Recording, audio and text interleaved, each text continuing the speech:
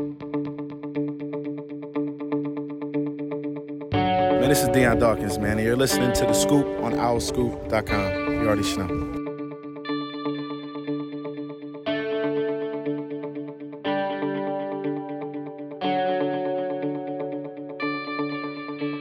Hi, everybody. Welcome back to The Scoop, OwlScoop.com's podcast, Season 8, Episode 8.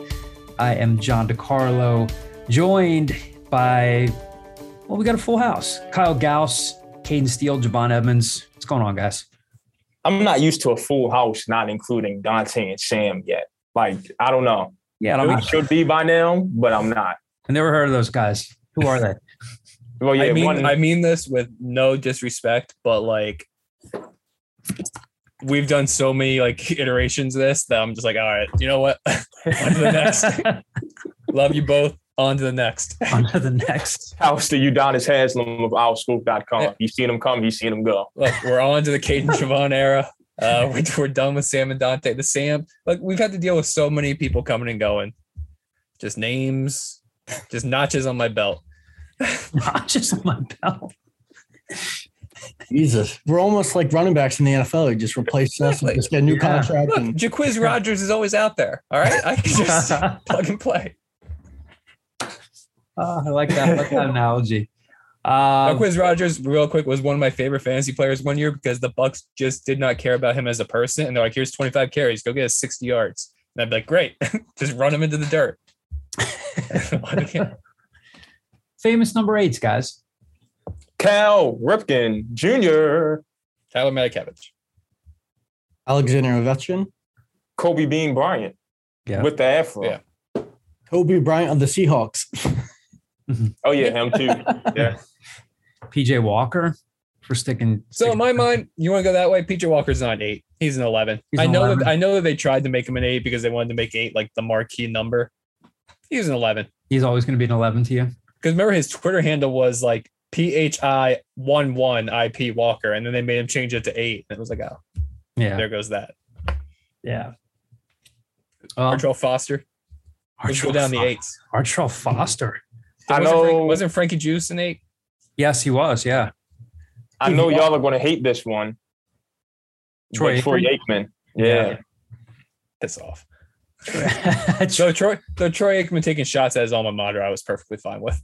Yeah. Ripping him for attendance, right? Yeah. Yeah. Perfectly valid. I got one for you. Matt Schaub. Matt Shaw, the pride of Westchester East High School and the University of Virginia. Yeah. Yep. There you go. And then Downtown East had his backup's a history teacher at Downtown East. Dan Ellis was his backup at UVA. Dan Ellis is I mean, I haven't talked to him in years, but he's a good dude. Friend of the DeCarlo family. Look at that. Yeah. Didn't Steve Young wear number 8? Yeah. Yes, he did. Yes, he did. It's a big one. Long neck Mike Glennon, who we sat next to at Duke. Was Mike Glennon at Duke? He was at Duke, yeah. He was calling the game. Yeah. Mike Glennon's on the Mount Rushmore of like backup quarterbacks that made more money than they should have. Yes. To Joanne, you say Lamar? Of course, Lamar. Yeah, Al Boogie, Al Freaky. How did you call him? I just assumed you were going to. Physically could not throw the ball today. He wasn't wearing a sleeve in practice. Yeah. I'm just praying for the guy. It's news to me. I need him in fantasy. Apparently they're expecting him to play, but he was unable to throw the ball today. Ooh. What about Ray Guy?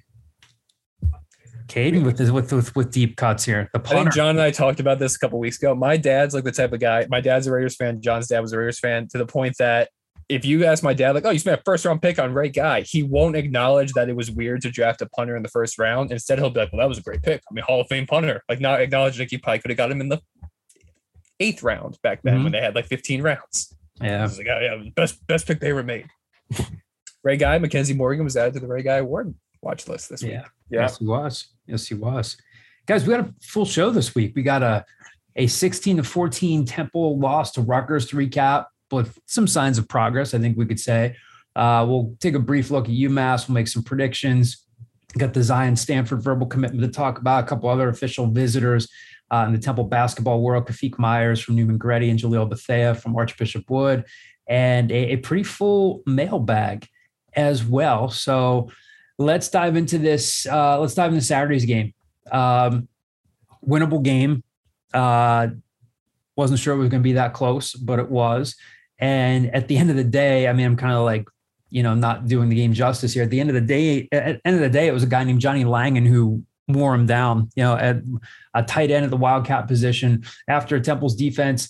Again, I got to tip my cap to them. They played a pretty good game. They did not give up, an offensive touchdown.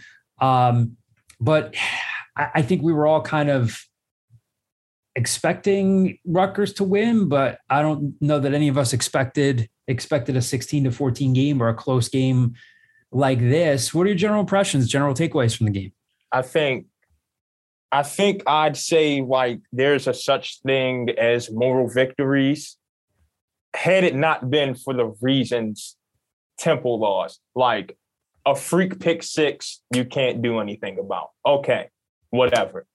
However, what you can do something about is 2 failed fourth downs inside your 30 that resulted in 6 points for the offense. That if you just punt the ball, you're maybe looking at a 14-10 win against Rutgers after losing 61-14 against them the previous season. I respect Stan for saying it in Saturday's press conference and reiterating on Monday that he'd make those calls all over again, like he's sticking to his guns on it. Much respect to that, but not only is hindsight 2020, all 4 of us were in that press box, not fans of that call, those 2 calls. But hey, what can you do about it?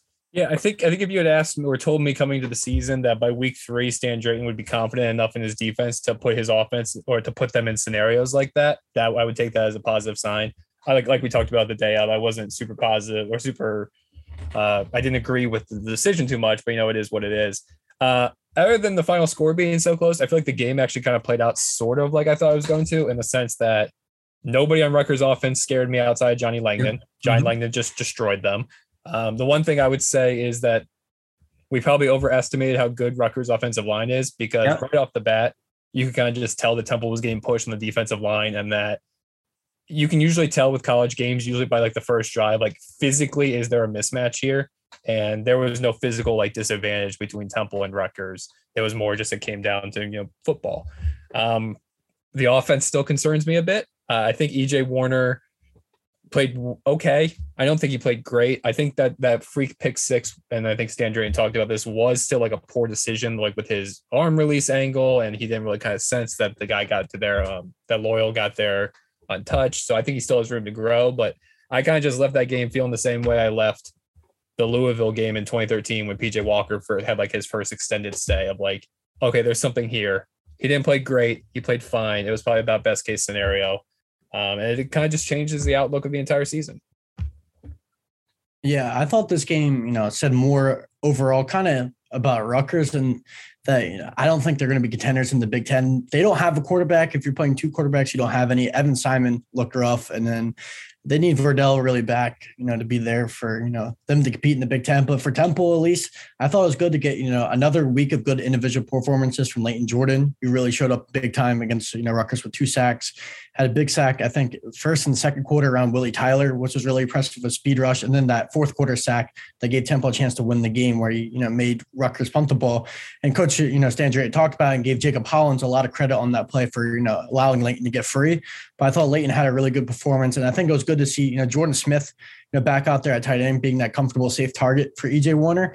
And my question is now, when DMR comes back, is he the surefire starter? Because Jordan Smith's been playing really good the last 2 weeks, and we haven't seen, David Martin Robinson back. So, well, they run a 2 tight end set a lot. Like James Della Pesca still played a lot, even in that. So I would think if DMR comes back fully healthy, then it probably affects James Della Pesca more than it might affect Jordan Smith. Yeah. Mm-hmm.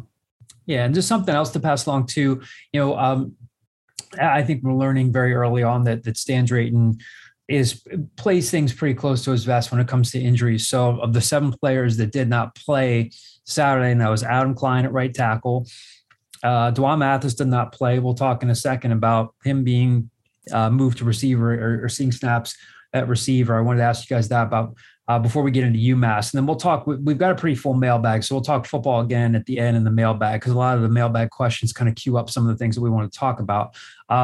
So it's Adam Klein at right tackle, Dwan Mathis, Darvon Hubbard and Jakari Norwood at running back, David Martin Robinson, Deshaun Winston. Who is the seventh player? I'm trying to do this from Trey Thomas. Trey Thomas, yes. So he just said that he said on Monday, he said 2 days ago that all of them are progressing in the right direction. We don't know for sure. I would say that, we didn't see any glaring instances. I didn't feel like I was looking at right tackle the whole game and saying, wow, James Faminu's getting beat. James Faminu's getting beat. Like I think that this offensive line is very much a work in progress. Something that Stan talked about on Monday. They didn't give up any sacks. I think EJ Warner deserves some credit for that, as much credit as the offensive line does, but still, for a group that had been solid at the tackle spots, no Adam Klein, Rich Rodriguez through 3 games, no fumbled exchanges. I mean, that should be the norm for your center. But I think the offensive line, they weren't facing Georgia's defense or anything on Saturday, but I think they took a step forward. It could have been a lot worse with James Faminu at right tackle. We don't know, again, anything definitive on those 7 injury updates there. But with Faminu at right tackle, it kind of lends more credence to, Chris Weazahan saying, I'm going to cross train these guys. And a couple of weeks ago at Duke, he was your starting left guard. And on Saturday, he was your starting right tackle. And again, it's not like we're sitting watching film with the staff. I'm sure he has stuff to work on, but I suppose it could have been worse there, right? Yeah, and that kind of makes me think, despite what we may have heard and may have been told, that James Faminu might have just not have been ready to go week 2, from losing his starting job to just not playing to all of a sudden leapfrogging Jim Tell at a position that he hadn't played in college football. Probably tells me that maybe he wasn't full to go. I mean, being they're 13th in the nation in sacks allowed. There are 2 aspects of being an offensive line, right? I mean, I don't think they're particularly good at run blocking right now. No, I think statistically they've been good at pass blocking. A lot of that, like you said, is because of EJ Warner and kind of getting the ball out quickly. But they've left a lot to be desired in the run scheme. I think this helps a lot Temple, not only for this year, but more so next year. I mean, you're losing Isaac Moore, you're losing Adam Klein. If James Faminu becomes a guy that you can pencil in to say, okay, that's your right tackle next year, or that's your left tackle next year, or even if that's your right guard next year, I think that helps add depth. I think we've talked about this, though. I think that's still a position that you'll see them like scour the transfer portal for. Yeah. Before we get into, again, like we'll get into previewing the UMass game, get some predictions in here, move along to some basketball recruitment. And again, we'll talk a lot more football in the mailbag because we have a pretty full mailbag to get to. But the other piece of news to come out of things on Monday was that something that we had heard some chatter about, that Stan Drayton said that Dewan Mathis is getting some reps at wide receiver. I asked Adam DeMichael this on the Believe in Temple football podcast I do with him. I want to ask you guys this question. He made some salient points that I'll get to in a minute, but look, do you guys think this can work? No. Why not? Me and Caden were talking about this, and I think you were looped in on it too. Like, okay, played quarterback. He's probably one of the smartest guys on the team, probably. Whoop-de-doo, he'll know the offense. Will he be able to convert the wide receiver? Needs to put some muscle on. And to play receiver, you need to be able to get off the line. To get off the line, you need footwork. Footwork is literally the worst part of his game at quarterback. Mm-hmm. Okay, Stan. He's 6'6" and ran a 4.4 straight up with no pads. I don't know if I trust him to move laterally, once again, from what I've seen from his footwork, to translate to a receiver and even be somebody worth dressing on game day. I don't. Maybe he can be a wildcat package guy. I don't know. Keep him around as QB too, because the way EJ gets hit, he doesn't get sacked, but he gets hit. Mm-hmm. You might need somebody to come take the pressure off of him towards the end of the season. Hope EJ doesn't get hurt, but calling it like it is. But no, Dewan at receiver, I just don't see it. And I mean, we're talking at a guy, even from a mental standpoint, like he's 2 years removed from brain surgery. Mm-hmm. You're not at the protected quarterback position anymore. You're at receiver where you can 5-yard dig, 5-yard slant, catch it, and boom, you're rocked. And who knows? Is he mentally up to accept that? Like, okay, I have to be prepared for this to potentially happen anytime I catch the ball. I don't know. It's a lot of factors that just point south for me. What do you think? I was going to enter this by saying, no, it's not going to work. I mean, we saw it with Real Mitchell. It didn't work. It feels like it's just the type of thing to keep a guy that you might need to rely on later in the season vested in the team. However, since Javon said it so definitively, I feel the need to take the counterpoint to be the contrarian on it. And like if you're an optimist, like it's worked in the past, right? Like you see this in college football all the time. Like you see JT Barrett do it. You see Terrell Pryor do it into the NFL. You see Julian Edelman do it into the NFL. Is Dwan Mathis any of those guys? No, like he's not. But like the one thing that he does have is size, which is something outside Ian Stewart that Temple's missing at that spot. I think in the end, I don't think you're all of a sudden going to see Dwan Mathis become Randall Cobb and switch over to wide receiver and become this NFL All-Pro wide receiver. I don't think that's going to happen. Do I think he'll catch a ball at wide receiver? Sure. Probably this week, because I think Temple's going to dismantle UMass. So probably this week. I don't think it's a long-term thing. I think you'll see him being an FCS quarterback this time next year. Caden, what do you think? Yeah, kind of on board with Kyle, where I don't see it being a long-term thing, mainly because I have a hard time seeing Dwan buying into it. You know, got banged up last year. Jordan Lynch came in for you. Almost kind of lost your job there. Came in this year with a fresh start with Stan. Then you lose your job again. I just don't know how mentally he stays at Temple, makes that adjustment. And when he's watching EJ Warner and the rest of his quarterbacks in the room, I feel like there's got to be, some jealousy there between him and EJ, even if he tries to, be political about it, tries to be a good teammate. I just can't see the fit working because I don't think Dwan's going to necessarily want it to work. I think he wants to play quarterback. You played quarterback your whole life. I have a hard time seeing him say, okay, now like after 10 years of playing quarterback, I'm a wide receiver now. I just don't see it working. Maybe kind of along Kyle's optimism, you could use him in some sense. He's 6'6". I agree with Javon that I don't think he's got a lot of lateral movement. I don't think he's as good of an athlete as Stan, makes it out to be. But maybe you can use him as a red zone threat. He's got some good size. Maybe if he can come a good enough, route runner, and maybe if he can learn the offense, you can use him in some sort of package, but a long-term answer at wide receiver where he ends up becoming a viable option. The offense seems really unrealistic. Yeah, and I want to. Oh, God, John. Before you go, I make it real quick. Like, I get it. He's a D1 football player. And, like, I don't know Dwan personally, but there's not many guys in the world that's built like, hey, I was a very high recruit that played quarterback for a long time and was on full scholarship at the University of Georgia, and then all of a sudden want to convert to receiver wholeheartedly. I don't know too many people with that makeup. Terrell Pryor was the number 1 recruit in the nation.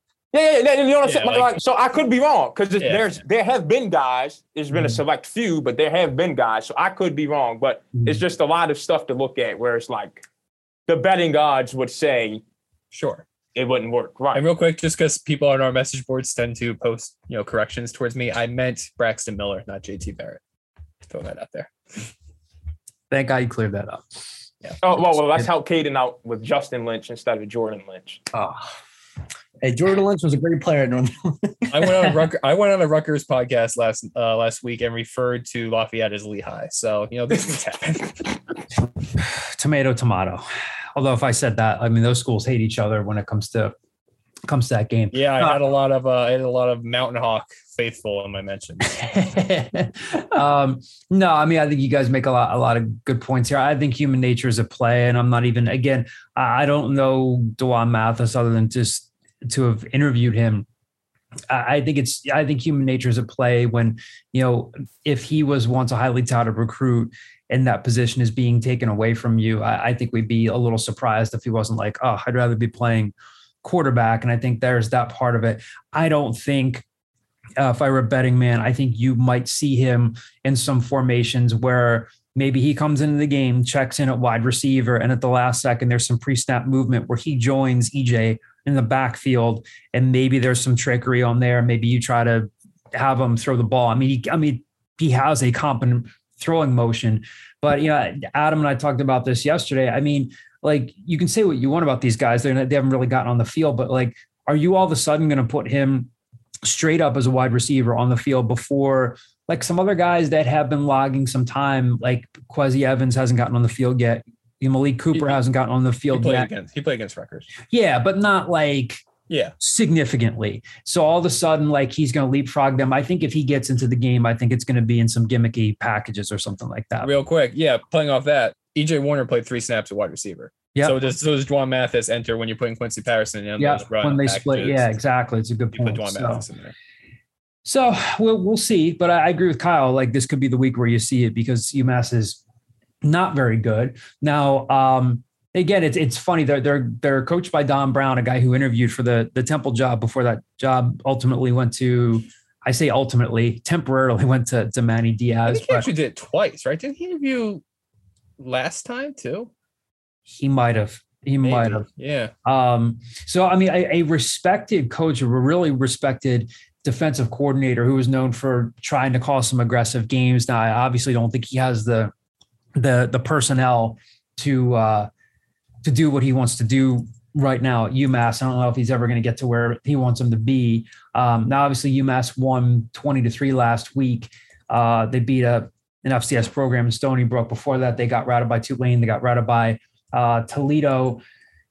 Jalen Mackey's their leading tackler at linebacker with 21 tackles, 2.5 TFLs. As Stan Drayton said on Monday, they run the ball about more than 70% of the time. Their quarterback runs it a lot. Gino Campiati went 10 of 15 passing for 90 yards last week to go with a touchdown and interception. Again, that's coming against Stony Brook. Also ran 11 times for 72 yards. Ellis Merriweather's a solid back that they have, but this is a team that's going to run the ball a lot.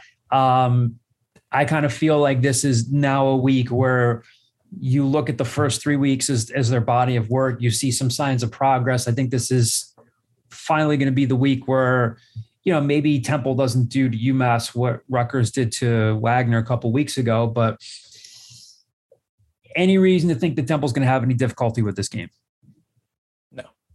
No, I mean, no disrespect to UMass, but this is a team that can't throw the ball, that can't run the ball, that is last in the nation in net punting. They're pretty much bad in almost every single aspect of college football in 2022. It was a complete rebuild. They're kind of in no man's land where they're an FBS independent. Yeah, they didn't want to bring their basketball team to the MAC, so they're forced to kind of just wander the world, being lambs to the slaughter for teams willing to pay them to come play in their stadium. So this is what UMass football is. The last time they played, both the times the Temple's played them, to be honest, it's been closer than it should have been.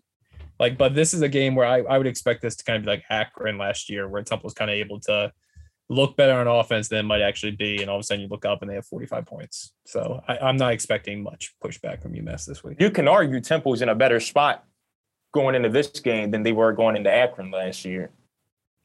Yeah.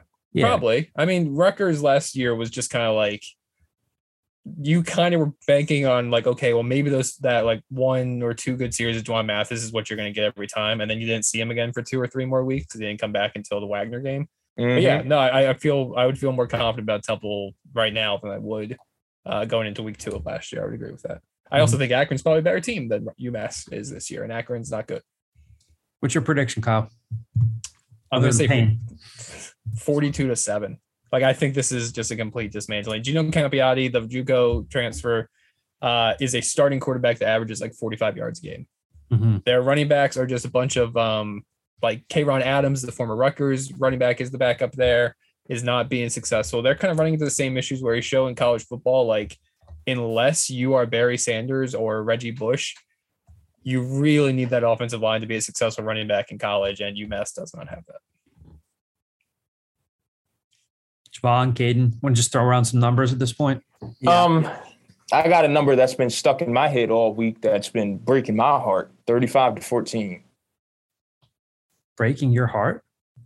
That's the lead the Ravens had on the Dolphins before they lost. I'm sorry. I thought it was Ravens related, but I'm going to choose score. As Temple UMass score predictions are breaking your heart. Yeah. So I'm going to choose Temple over UMass, 35-14. Caden?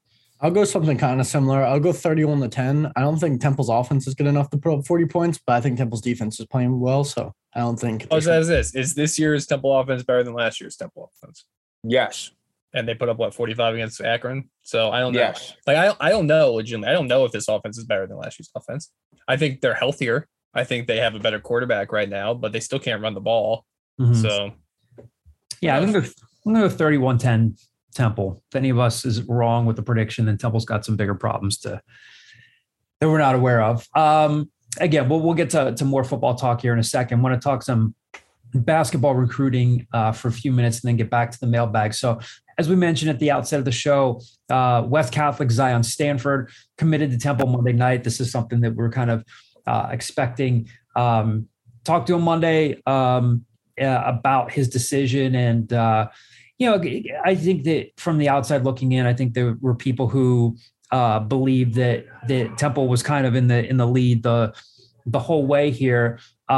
He did tell me when I talked to him on Monday night that that he did have a good visit to Boston College, and that he did talk to his father, and his father said, well, look, what would it look like if you stayed home? There are going to be some distractions if you're playing close to home, but at the end of the day, he chose Temple. Really nice pickup for Temple. I mean, I think this is, I think once Temple, or if Temple can start getting to the NCAA tournament and start winning games in the NCAA tournament, then Aaron McKie gets a little bit more benefit of the doubt when he starts to recruit someone like Zion Stanford, and people say, okay, he's a local kid.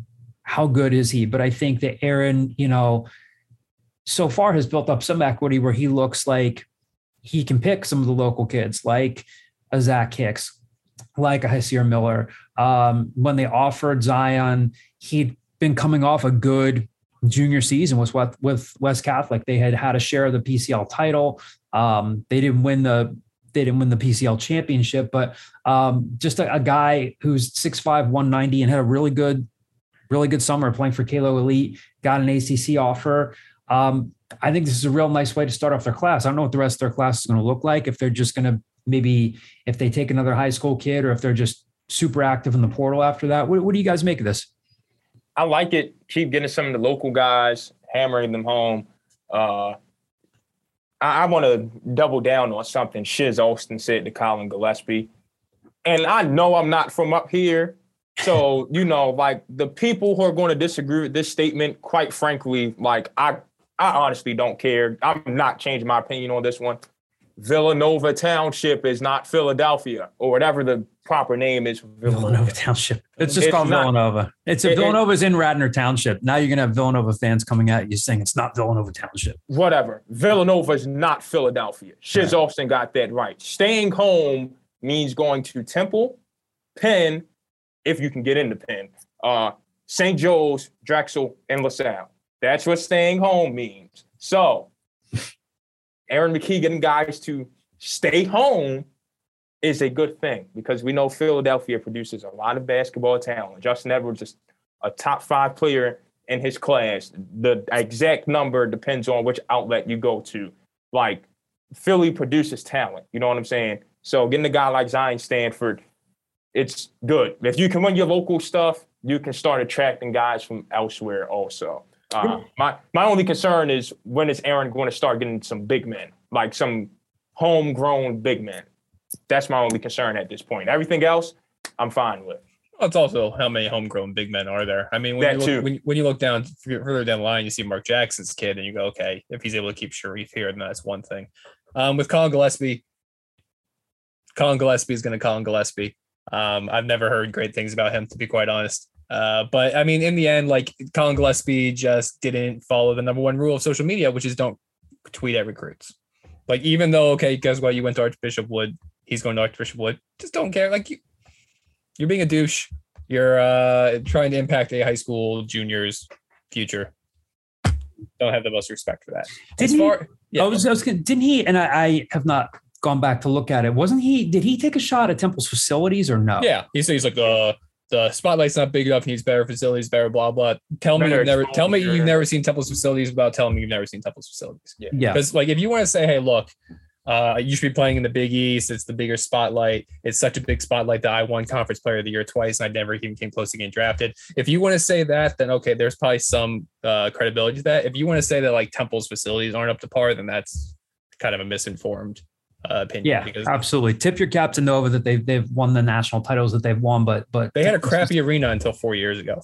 Yeah, Temple's facilities are just as nice as what Villanova has. But yeah, again, in case we didn't say this at the outset, I know we were talking about Zion Stanford a second ago. Jaleel Bethea and Kafik Myers took official visits to Temple this past weekend. Kafik Myers is at Newman Goretti, Jaleel Bethea at Archbishop Wood, which is why Colin Gillespie was leaning in there. So sorry, Kyle, go ahead. Back to Zion Stanford real quick. Yes. That's what we want to talk about. I mean, I think he's the best defensive player in the Catholic League this year. I think he's versatile, which is going to be very helpful. I think you could play him. I saw one of the comparisons somebody put on our message board, Scooty Randall. Somebody else mentioned Mark Tyndale. I think you see kind of those, like, he could play that bigger guard, smaller forward position. I think he's going to be the type of guy that right off the bat has a spot in the rotation just because of that versatility and that defensive prowess. I think overall, to Javon's point, it helps with more people staying home. Although, to be honest, the narrative that it's kind of just like not local kids anymore isn't necessarily true. I mean, 7 of their 12 scholarship guys are Philly and Jersey guys. 2 of them are international. And then you have North Carolina, Florida, and blanking on somebody else. But I mean, like they've got some local guys. I would think with that 13 scholarship that they're holding that maybe for somebody to reclassify into 2022 or something like that at the mid-year. I think we've always talked about mid-year transfers, and those really aren't going to be a thing anymore. With the new transfer portal window, I think you have to wait until April to transfer in now with your basketball and scholarship. I think that's what happened with Oscar Sheboy when he left from West Virginia to Kentucky. Yeah, like I think it's just like you're going to have to wait until April. So when you have this open scholarship, one of 2 things is going to happen. Either a 2023 kid's going to reclassify into 2022 and enroll in January if he has the academics, or Ryan Sayers is going to get a free ride for the spring semester. Like that's what that 13 scholarship is going to end up being. And then I think you're going to get a crap ton of movement, and you're going to have another 3 or 4 open scholarships in the fall, in the spring, because that's what you get every year. Yeah, because Caleb said, I mean, Caleb's gone. Caleb's gone. I wouldn't be, now he's not said this officially, but I wouldn't be surprised if this is Damian Dunn's last season. He could graduate and Kerr. Yeah. Of course. So, but again, a good start to Temple's class. Kyle brought this up, and it's to give people some context. Yeah, on our owlscoop.com basketball message board. And this is the cool part of these conversations is, a kid commits and fans want to know for context, who does he remind you of? And yeah, Scooty Randall's name came up. Mark Tyndale's name came up. I think that, and again, Zion Stanford has yet to play a college basketball game. He's yet to play his senior season. I would think, with all due respect to Scooty, I think that Zion is probably more athletic than Scooty is now. I think Scooty was a big swing man. He had a nice Temple career, solid college career, solid career overseas, was playing well in the rump as of this past summer. I think Zion is more athletic than Scooty ever was. I mean, talking to Miguel Bocachica, his coach at West Catholic, I mean, he's told me on a couple of occasions that, that Zion is the type of guy that can get a run started by going up and blocking a shot, pinning it up against the backboard, bringing it back down and getting the break started in the other direction. I think he's got that type of ability. He's really strong. I mean, Mark Tyndale, that'll be a heck of a comparison. I think if you're going to compare him to Mark, I think his shooting motion, I think his shooting stroke is better right now than Mark's was. And Mark never was a great outside shooter, but Mark was a heck of a penetrator and just an overall, good player and good defender. But if he ends up being a combination of both those guys, then that's a good start to Temple's class. And I think it's a good sign for Aaron McKie too. I mean, obviously he's got to close on someone like Kafik Myers, a guy that might be gettable, depending on who you talk to. I mean, he's a smaller guard at like 5'10", 160, 170, but very quick. Jaleel Bethea has got some bigger offers right now, but I guess quick. Yes. If you want to claim Kafik Myers is 5'10", they shouldn't take photos of him standing next to Chris Clark. Because Chris Clark looks an inch taller than him. So Kafik Myers might be tiny. Really? Yeah. Unless it's the camera adds an ounce to Chris. I'm not sure. But what's the difference? Like if you're 5'8" versus 5'10", you're still like size is an issue. So he's been able to be successful outside of that. Yeah. But a good sign that they are getting these guys in for an early official visit like that. We'll keep an eye on their recruitment as well. Got several mailbag questions to get to here. I think they're all football related. I think we got another one that just came in late that we'll get to in a second. These are mailbag questions coming in from our owlscoop.com subscribers. As always, these are screen names that we're going to read off. The first one is from Rockland Owl. we talked about this a little bit already, but what is your expectation of Mathis's role now that he's been switched to wide receiver? I think we already talked about that. Wish him well. I think we're all in agreement that it's probably you're gonna see some stuff maybe in some packages, some trick plays, stuff like that. If you're like a complete optimist, I think you see him, 5, 6, 7 snaps against UMass. And who knows, maybe you do go, wow, that did bring an extra wrinkle to it. Like he has speed. He's going to have straight line speed with this stuff. Maybe he does, maybe do wrinkle in a trick play. I just feel like every time we think about like Temple football and it's like, oh, this guy's going to add a trick play. Isaiah Wright played quarterback in high school. This is going to add a trick play. They're going to incorporate halfback passes or wide receiver passes. It just never happens. Like you don't see that. You saw it a little bit with like John Christopher to PJ Walker a couple times back in like 2015, 2016, because John Christopher, another guy that, threw the ball a bit in high school. But like, I can't close my mind and have like my mind's eye see D'Wan Mathis having 7 catches for 110 yards. Like I just don't see that working out. Mm-mm. My mind's eye. Like my mind's eye. Mind's eye. My whispering eye? That's a different thing. It's a different thing from a movie. The next one is from Green Street Owl. Green Street Owl's question is, how much has the way the team responded and been coached since the quarterback change altered the outlook of the season? Interesting question. Javon, I'll start you off with this one. What do you think? Repeat that one time. That was a little quick. How much has the way the team responded has responded and been coached since the quarterback change altered the outlook of the season? So otherwise, in other words, he's saying, does the shot in the arm that EJ Warner has given them change your outlook for the season? I don't think they can now all of a sudden win any games that I didn't have them winning before the season. I think they can be more competitive in those games now, like Rutgers.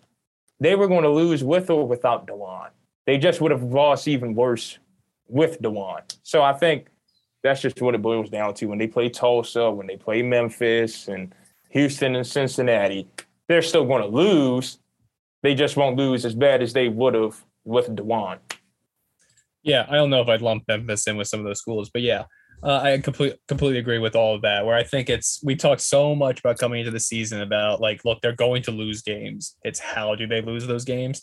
And I think after the Duke game, you kind of saw it going down a path of like, oh crap, are they going to get blown out every week? And this is going to be like Al Golden's first year here where they're going to have to completely like start over, versus you think maybe it's more like Rhule's first year where they're still going to win 2-3 games, but there's progress. I also think it's going to help with the transfer portal. If EJ Warner continues to progress the way that we think he can, and all of a sudden you're looking back and you're like, wow, that true freshman started, 10 games and put up 2,400 yards or whatever it is, then that's going to help you kind of keep maybe some of those guys that might otherwise have opportunities to leave.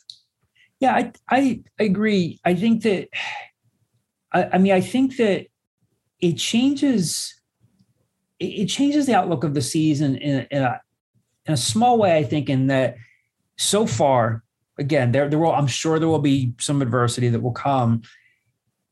The fact that he doesn't appear to get now conference play could bring a whole new set of circumstances. He doesn't appear to get rattled by pressure.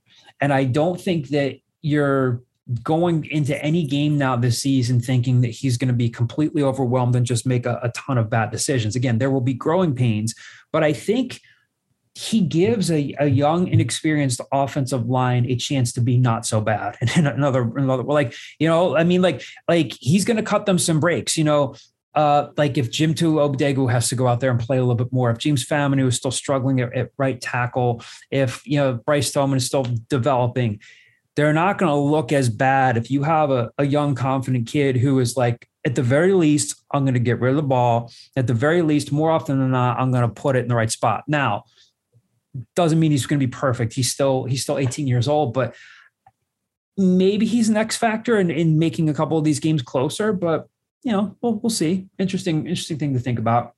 Next question here comes from the screen name is the Hick. We'll get a basketball question in here.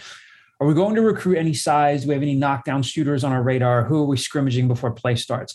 Look, again, I think a lot of this is going to be fluid. I as I'm sitting here now on September 21st, if they're going to recruit any size, I think they would probably look to it, depending on what their needs are going to be. Again, if Core Johnson is going to be moving on. Jameel Reynolds is not. Emmanuel Okpomo, is he ever going to develop? I don't know. I think if they're going for a big, they're probably more likely to go in the portal and see what develops in the transfer portal as opposed to going with someone straight out of high school. Do they have any knockdown shooters on their radar? Again, I would expect them to go portal there. I wouldn't call Zion Stanford a knockdown shooter. I think he's a developing shooter, but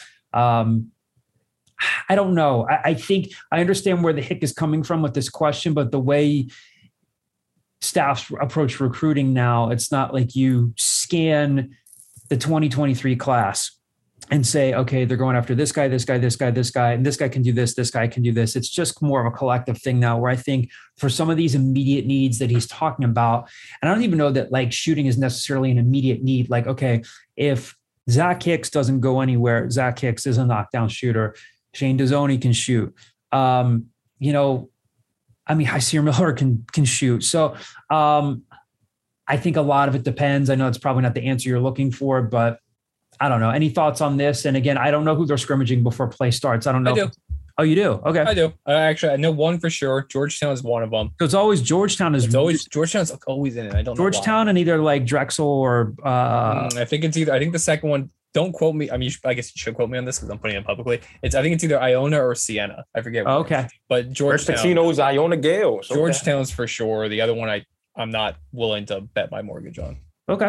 All right. Well, there we go. Good stuff, Kyle. Next screen name. Next question here is from what TU? Huge hypothetical. Another EJ Warner question. But if EJ Warner was the starter week 1, do you think Temple wins the Rutgers game? I'm going to say yes.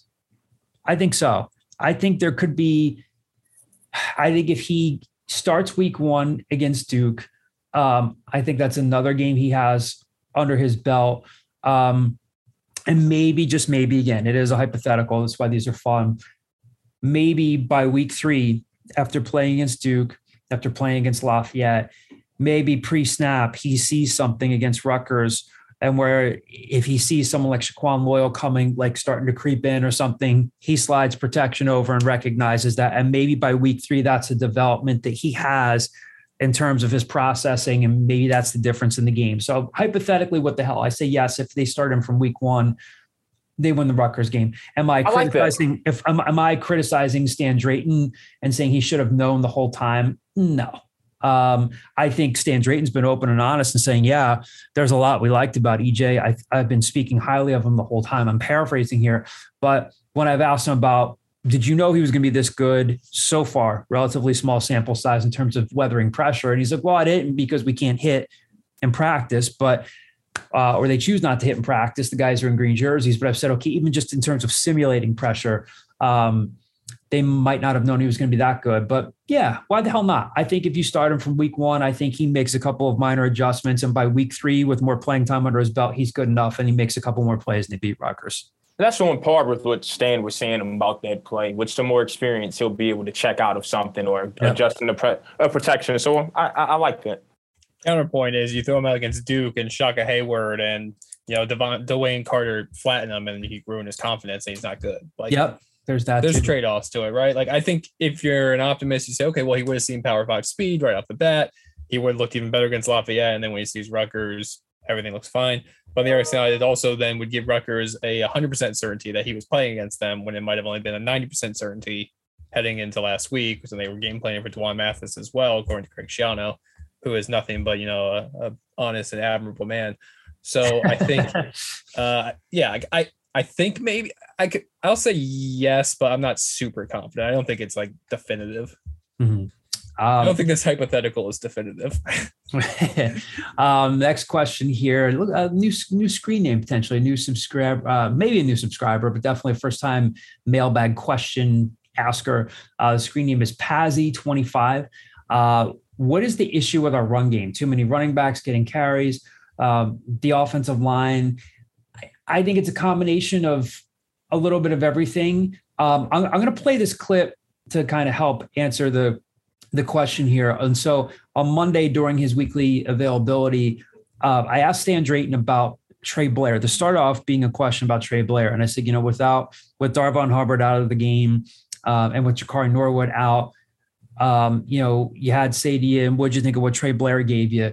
And you'll hear him talking about it. He talks about how he expects more out of Trey Blair. He can expect them to be better. He has higher upside, but he's talking about the running backs needing to run through contact here. And I think this gives you kind of the tone that might help answer this question where, yes, the offensive line needs to get better, but you can tell that Stan Drayton, as a running backs coach and a former running back himself, wants more out of that position. So here's what Stan told me on Monday when I asked him about that. You got to run through contact at running back. Running backs have to be able to play past contact. They got to be able to create yards on their own. If there's 1 yard or 2 yards to get in a short yard situation, we expect them to get that yard. And so all of them need to get better at that piece. What do you guys make of this? I mean, do you think that's a big piece of it? Do you think it's just as much the offensive line as anything else? I mean, yeah, the offensive line. Temple's dead last in rushing right now in the American, averaging 2.6 yards per carry, right? Mm-hmm. Offensive line clearly has something to do with that. But also, yeah, at some point, the running backs have to make something shake for themselves, too, whether that's seeing lanes better or, as Stan always says, finishing tougher through contact. Stan's the former All-American. I'm not, so I'm going to go with what he says. You're not a former All-American? No, I'm not, contrary to popular belief. You are in our hearts. I think a lot of it, I kind of give the running backs a bit of a pass. I mean, you look at Edward Sadie, 75% of his yards have come after contact so far this year. Like, he's getting hit almost immediately and having to fight in tooth and nail for that 2 yard gain. I do think Trey Blair showed some flashes against Rutgers. I'll be curious if what happens a little bit when Darvon Hubbard and Jakari Norwood come back. If that's this week, great. I think a lot of it's just the offensive line has just not figured out offensive run blocking yet, and they got to figure that out. I don't think the too many running backs getting carries thing is really a thing. I think if anything, they're going to have fresh legs going into later on in the season. You'll see that pay dividends. I think it's not like they're running 7 guys out there. If they're rotating 3 guys into a game, I think that's perfectly reasonable. A couple more mailbag questions to get to here to close things out. Next one is from Temple BA Pitt MPA. Speaking of running backs, what's up with Onassis Neely? He looked pretty good when he got some playing time a couple of seasons ago, but he seems like a forgotten man since. I understand there have been some injuries there. He's healthy now, just down the depth chart. And in fairness to him, he wasn't healthy at the outset of camp, and that did limit his reps. Is it worth keeping an eye on? Maybe if he, if he starts hitting his stride a little bit, maybe you start to see him get a few reps if Stan doesn't like what he's seeing. But I'd be kind of mildly surprised if you see a lot of Onassis Neely. I think he's just down the depth chart. 2 knee injuries now? Yeah, I believe so. I mean, I definitely don't want to shit on the kid because everything you heard coming out of high school was he was the type of guy that was probably going to end up being, a rotational back that worked his way in and at the very least was like a solid guy at this level. He didn't look good when he played 2 years ago. I mean, he played in that cluster F of a game against ECU where they were starting cheerleaders at left tackle, and he had 15 carries for 38 yards. Like, he averaged 2.5 yards carry. Mm-hmm. Yeah, he had a touchdown against UCF. They were getting blown out 38-7 when he came, 38-3. Like, he's just only gotten mop up duty and hasn't looked that great in mop up duty. I think a lot of that might be a little bit of nostalgia is not the right word because it wasn't, a positive memory, but just, time being favorable to our readers' memory of him. Yeah. Last question here from JHG722. 3 games in, what are your major takeaways, whether it's overall coaching, individual players, position groups, all of the above, etc.? I got one. Javon, who outside of players stood out to you the most covering that game? Outside of players stood out to me? Uh-huh. I feel like there was somebody we were talking DJ about. Elliott's a madman. Oh, and I love it. DJ Elliott had to be physically brought back to the line 15 times in the game. At one point, he was 11 yards out, while they're getting ready to snap the ball. This on the green, not even on the white, on the green. This is not the play just ended and he's yelling covers. It's about to start and he's still on there. I think he's been pretty aggressive on defense.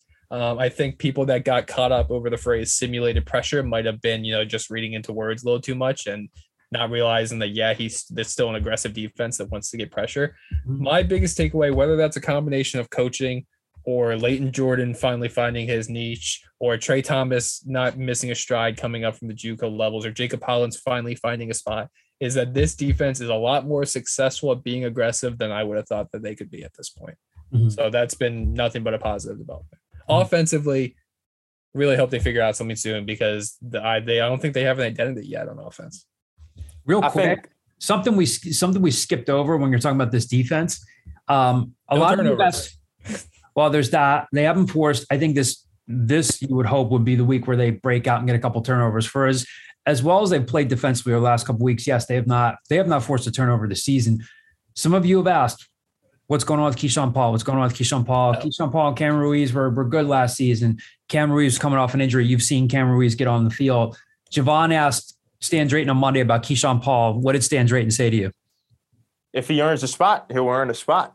Yep. So we've talked a lot about how new staffs come in, new regimes come in. You can't assume that they have the same opinion about players that the previous staff did. So, look, obviously Keyshawn Paul was good enough to get a scholarship to play some D1 ball. You saw some flashes from last season, but it seems evident from that answer to Javon, that Keyshawn Paul still has some work to do before he gets back into a rotation where they're looking for a solid starter at other spots. I think that Jalen McMurray is really starting to come around, but it's been a combination of some other guys. But look, credit to him to an extent. Elijah Clark played a lot better against Rutgers than he did earlier in the season. So he looked bad against Duke. He looked serviceable against Rutgers. So if he becomes a stabilizing force, great. If not, I mean, unfortunately for Keyshawn Paul, it feels like he's the 5th or 6th corner at this point. I feel like they like Jalen, Elijah Clark, Dominic Hill, even Dayon Hawkins, and Cameron Ruiz above him. So it bodes well for Temple's future if those guys have surpassed a guy, Keyshawn Paul, who's been a starter at 2 different FBS levels over the last couple of years. Other major takeaways. I'm honestly, I feel like a broken record. I think Leighton Jordan's making himself money. Yeah, I feel like legitimately, we're 3 games in, and I think you've had case studies in the past of Ifan Maje or something like that to not project a small sample size over the course of an entire career.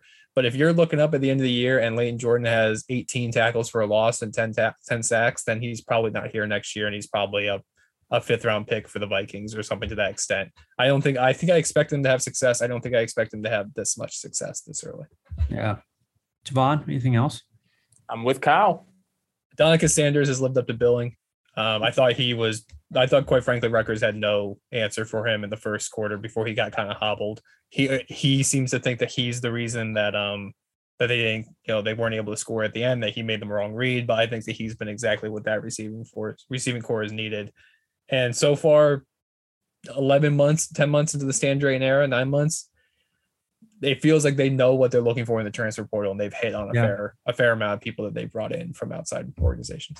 Yeah, like James Faminu didn't played maybe 1 snap at Houston, if nothing, and he started 2 of your first 3 games. So yeah.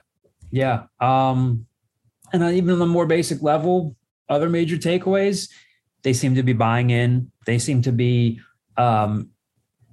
they seem to be getting a better handle. The staff seems to be getting a better handle on who belongs, and I don't want to say who doesn't belong, because again, look at. I mean, you can say that.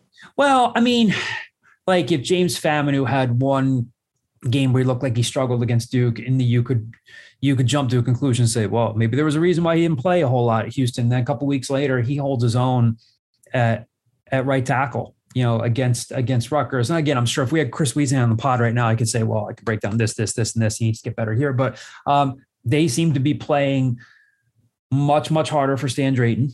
They seem to be kind of, even now you can maybe look back at the Duke game and say, okay, yes, did Mike Elko and Kevin Johns maybe dial back their offensive play calling and want to just get out of there with a win? Sure. But now looking back at the opener and saying, hey, they only gave up 6 points in the second half might have been a sign of things to come.